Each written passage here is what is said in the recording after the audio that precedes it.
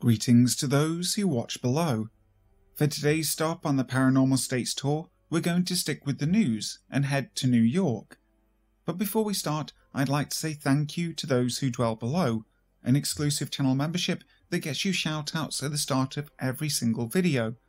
So thank you to Steffi Ray, Lefty Kim, M.A. Way, Julie B, Chris BLK Chris, Canopsia, Tegan S, Taysos Karamaris, LT Punisher 666, Wicked Witch, Lisa Watts, and Christina Groves. If you'd like to join them, you can check out the link in the description box, where you can also find all the details for myself on social media. But for now, sit back, relax, and enjoy. Tormented in Brooklyn by Jane H. We moved into 455A Sackett Street when I was 14 years old, on April 1st, 1998. From the moment we moved in, something was not so right. It was an incredibly dark apartment, though we should have been thrilled because it was the first apartment we'd ever had with more than one floor. There were 3 floors, including the basement, and it was nice, if you could ignore the feeling of someone standing just behind you or staring at you wherever you went. Within 2 weeks of moving in, I was attacked in my own bedroom by a man from the neighbourhood. An elderly woman who'd lived right next door for most of her life informed us that no one had occupied our apartment for more than a year at a time since as long as she could remember. She also related that terrible tragedies befell all of said people within only a few weeks of moving in, counting through the day they moved out. Though we all had eerie feelings in the apartment, we'd not noticed anything too weird. The apartment was very uninviting, cold and damp. We tried to decorate it, warm it up a little, but nothing helped.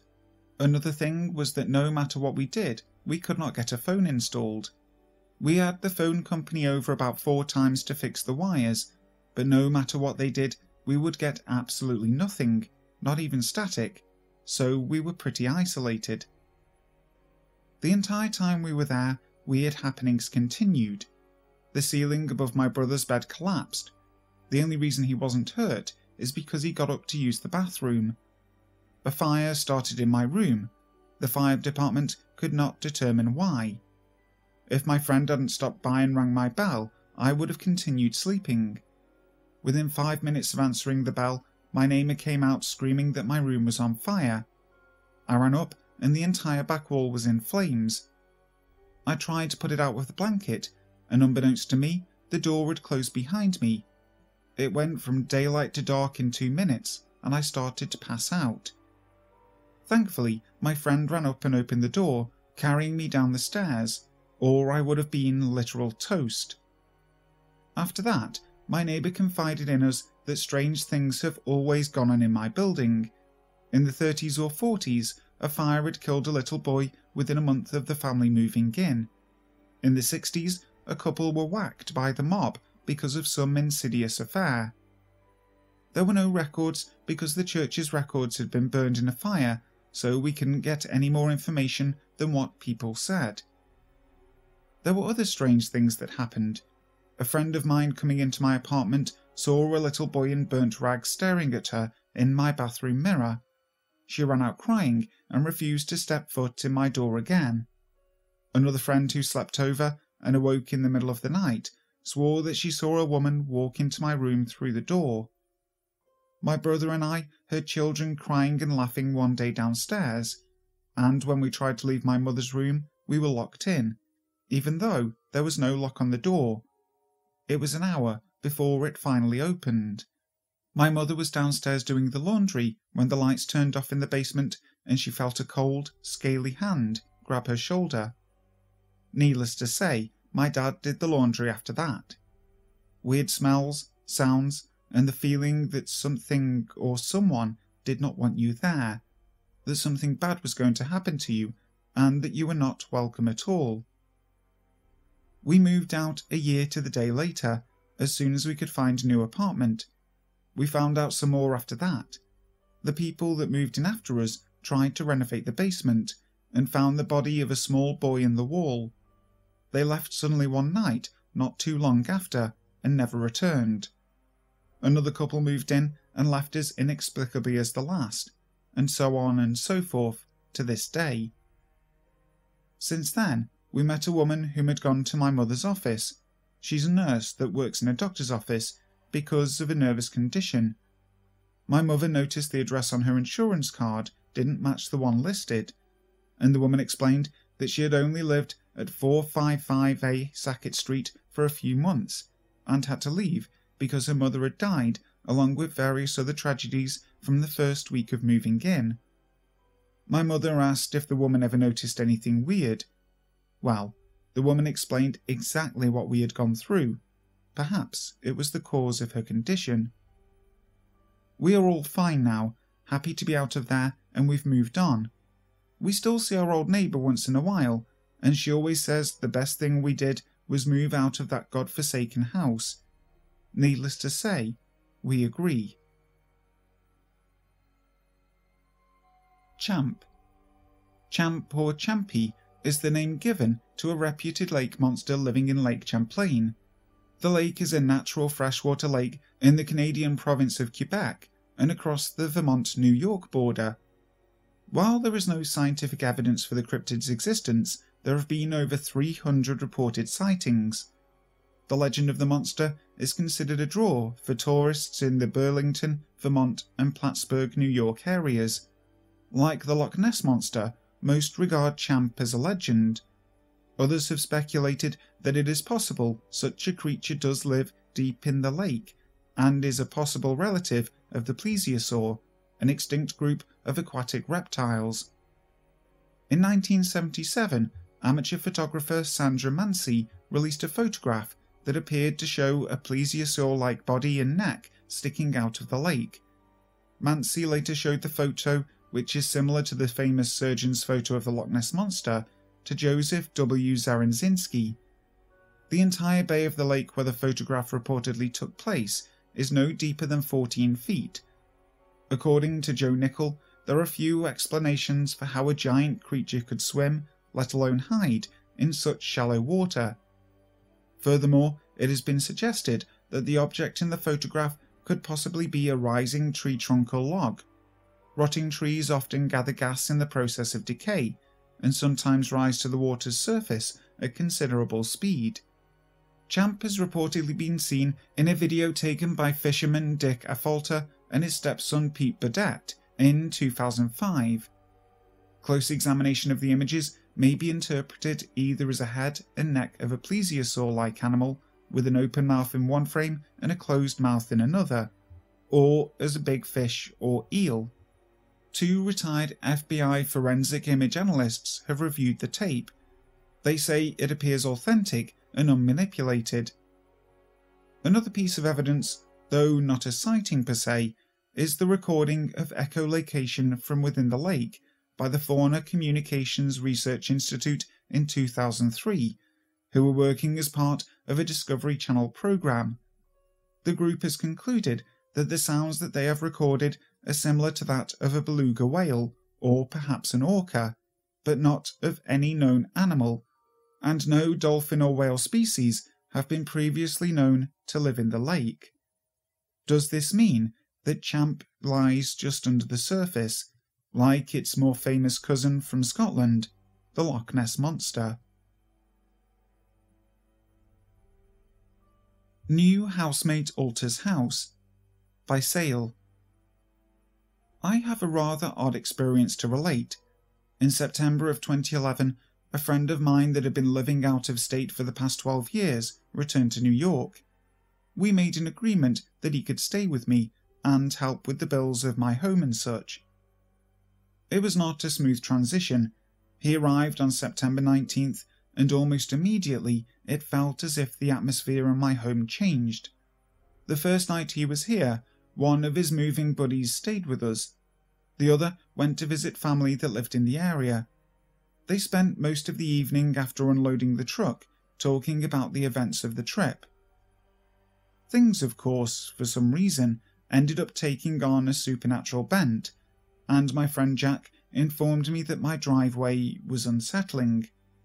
Now, I've lived here for nearly 12 years, and my driveway has never bothered me before. I said it was most likely because he'd been living in a large city for the past 12 years, and perhaps being out in the country would take some getting used to. They told me about some strange and disturbing occurrences that happened on their trip, driving through various places before they made it to my place in New York. I just sort of brushed it off as being overactive imaginations. However, I admit to having had an uneasy feeling that I could not quite place. The next 10 months proved to be a strange combination of things that took place rather randomly in and around my house. My driveway was suddenly unsettling. I'm not afraid of the dark as a rule, and normally have no issues getting out of my car and going to the gate. I do not suffer from panic attacks or irrational bouts of fear, but I started to. It felt like something was watching me from the woods, and as the moon waned, it seemed to grow bolder, getting closer and closer, until each night I worked, I dreaded getting out of my car. I hate to admit it, but I carried a flashlight with me, something I had never done in the past. The sensation would leave me almost as soon as you closed the gate. On the nights when there was no moon, it sometimes felt as if it was still watching you, the hair on the back of your neck standing on end kind of thing, but it never tried to follow into the fenced-in areas. Inside the house underwent some changes as well. I have to explain that my life was not free of activity before Jack moved in, but it was a very different kind of thing. For me, it consisted of a single incident years earlier, which involved a full-bodied apparition in a flannel shirt and jeans, and a few constants that did not inspire any form of dread. In my house on occasion you would hear music playing, and be able to find no source, like a CD on repeat. I cannot tell you how many times I have found myself checking all my radios and players before I realised the sound seemed to be coming from outside. It can be heard when you're outside, but I have never been able to locate its source, and it strangely stays the same level of volume, like you can't walk closer or further away from it. Sometimes, very few times, normally during the summer months, someone will randomly call my name. Jack reported hearing someone or something call his name on a number of occasions. On these occasions, he normally thought it was me, because the voice was female and seemed to be calling from outside, though I was never home from these instances. I experienced 3 very strange things while Jack lived in my home.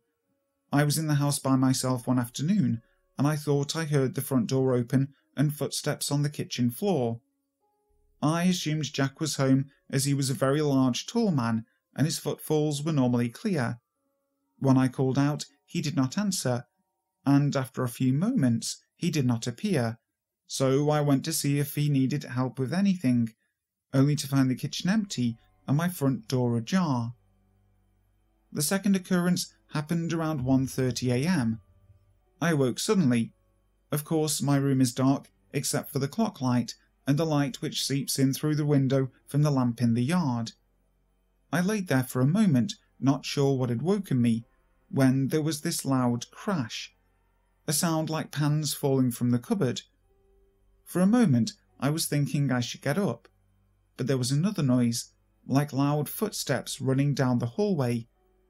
It freaked me out because the only other person in the house was Jack, and he could not physically move that quickly.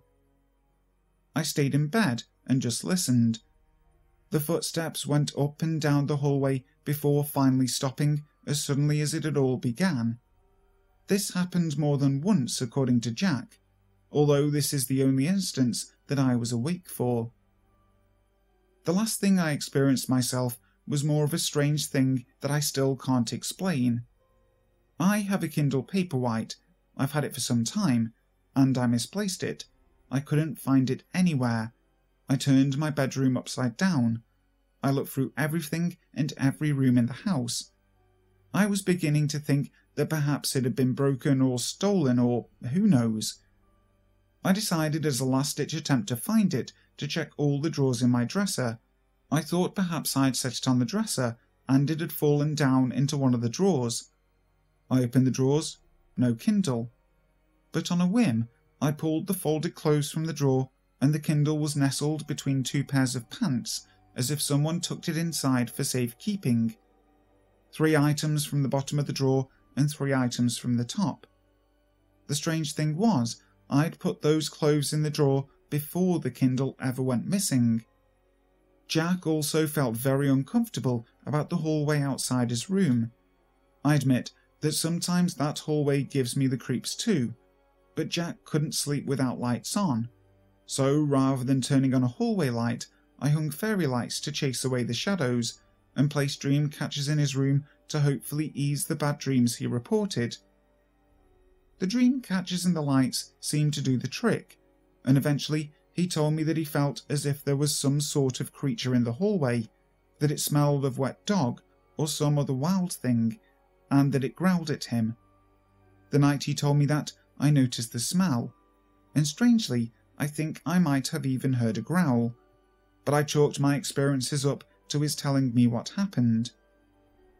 Now, the strangest part of all this is perhaps that the very day he moved out of my house, the atmosphere changed. It seemed to grow brighter. That night when I returned from work, even though it was dark, I felt no fear standing in my driveway. It still felt as if something was watching me, but the fear was gone. It didn't scare me the way it had for the past 10 months. Inside was back to normal. I heard the music the following day that I had off from work, just like always, and it had been strangely missing in those 10 months he had lived with me. Cropsey. This is the story of a nightmare come to life. Once, Cropsey was just an urban legend, the boogeyman of Staten Island. Cropsey was rumoured to be a homicidal madman, an escaped mental patient with a hook for a hand, who hunted children and dragged them back to the tunnel system that lay under the abandoned ruins of the old Seaview Hospital, a former tuberculosis sanitarium. Parents used Cropsey to frighten their children into being good and staying near home. After all, Cropsey could be anywhere, waiting to strike. Older siblings would tell Cropsey stories at night to terrify their younger brothers and sisters. As if that wasn't enough, one summer camp variation on the tale of Cropsey inspired a 1981 slasher movie, The Burning. But then, in the 1980s, the children of Staten Island had even more reason to fear their local boogeyman. Cropsey had come to life in the form of an actual homicidal madman who really did hunt children. Soon, the urban legend of Cropsey would be unmasked as Andre Rand. Rand worked as a janitor in the Willowbrook State School on Staten Island, a place whose name alone has the power to frighten adults and children alike. The institution, built as a respite for children with intellectual disabilities, was revealed to be a living hell in the 1970s, although authorities wouldn't close the school until 1987. The children there had been subjected to rampant abuse and corporal punishment, severe overcrowding which led to unsanitary conditions. It was also home to what has been called one of the most unethical medical experiments on children in the United States. In the name of hepatitis research, medical staff intentionally injected healthy children with the virus, many of whom became severely ill as a result. The public wasn't aware of the conditions inside the school, given that many of the children inside had sadly been abandoned by their parents and the foster care system. In 1972, a young Geraldo Rivera published an expose that revealed the horrific conditions inside the Willowbrook State School and ignited a national scandal. The school was officially closed 15 years later, and the negative publicity contributed to the successful passage of federal civil rights legislation that protects the mentally disabled and other people who have been institutionalized. That same year, Andre Rand, former janitor of the School of Horrors, was arrested in connection with the disappearance of Jennifer Schweiger, a 12-year-old girl with Down syndrome. At the time, Rand was homeless and living in a makeshift campsite on the grounds of the abandoned school, not too far from the ruinous Seaview Hospital that was so closely tied to the Cropsey legend. Over a month after her disappearance, searchers found Jennifer's body in a shallow grave on the desolate school grounds where the drifter was living. Rand was charged with murder. By that time, Rand already had a long rap sheet of crimes against children. In 1969, he was sentenced to 16 months in jail for the attempted assault of a 9-year-old. In 1983, he went to jail again after kidnapping a bus full of children from the local YMCA and driving them to an airport. And though there wasn't enough physical evidence to charge him, police already suspected him in the disappearances of at least 4 other Staten Islanders going back more than a decade. Alice Pereira, 5, who disappeared in 1972, Holly Ann Hughes, 7, who disappeared in 1981, and was last spotted with Rand on the day of her disappearance, 11-year-old Tyhees Jackson, who disappeared in 1983, and Hank Gafforio, a mentally disabled 22-year-old who was last seen with Rand at a diner in 1984. To this day, none of the bodies have been found. The jury for Rand's case could not reach a verdict on the murder charge, as there was not enough physical evidence of his direct involvement in Jennifer's death. However, they found him guilty of kidnapping, for which Rand received a sentence of 25 years in prison. Rand would have been eligible for parole in 2008, but in 2004, new evidence came to light linking him to the disappearance of Holly Ann Hughes. A fellow inmate took notes of conversations he had with Rand, in which Rand described in detail his abduction of the girl. Rand was convicted on a second kidnapping charge and given another 25-year sentence. He will not be eligible for parole until 2037, when he will be 93 years old. Hi guys, thank you so much for listening to today's video. I really hope you enjoyed it. If you did, make sure to leave a like and also subscribe to the channel if you haven't already, hitting that notification bell so that you never miss a video. Also, if you're hankering for more paranormal state stories, make sure to check out the playlist, and if there's any that I've missed so far that you want to hear, let me know. I'd be more than happy to cover them. So, until next time, sleep tight. Save big money when you start your next project today at Menards. Check out our great selection of garage and utility lighting options. In stock, ready to take home today. We carry everything to help you illuminate whatever project you're working on. Shop garage and utility lighting products in store at your nearest Menards. You can also view all of our entire selection of lighting options today on Menards.com. Save big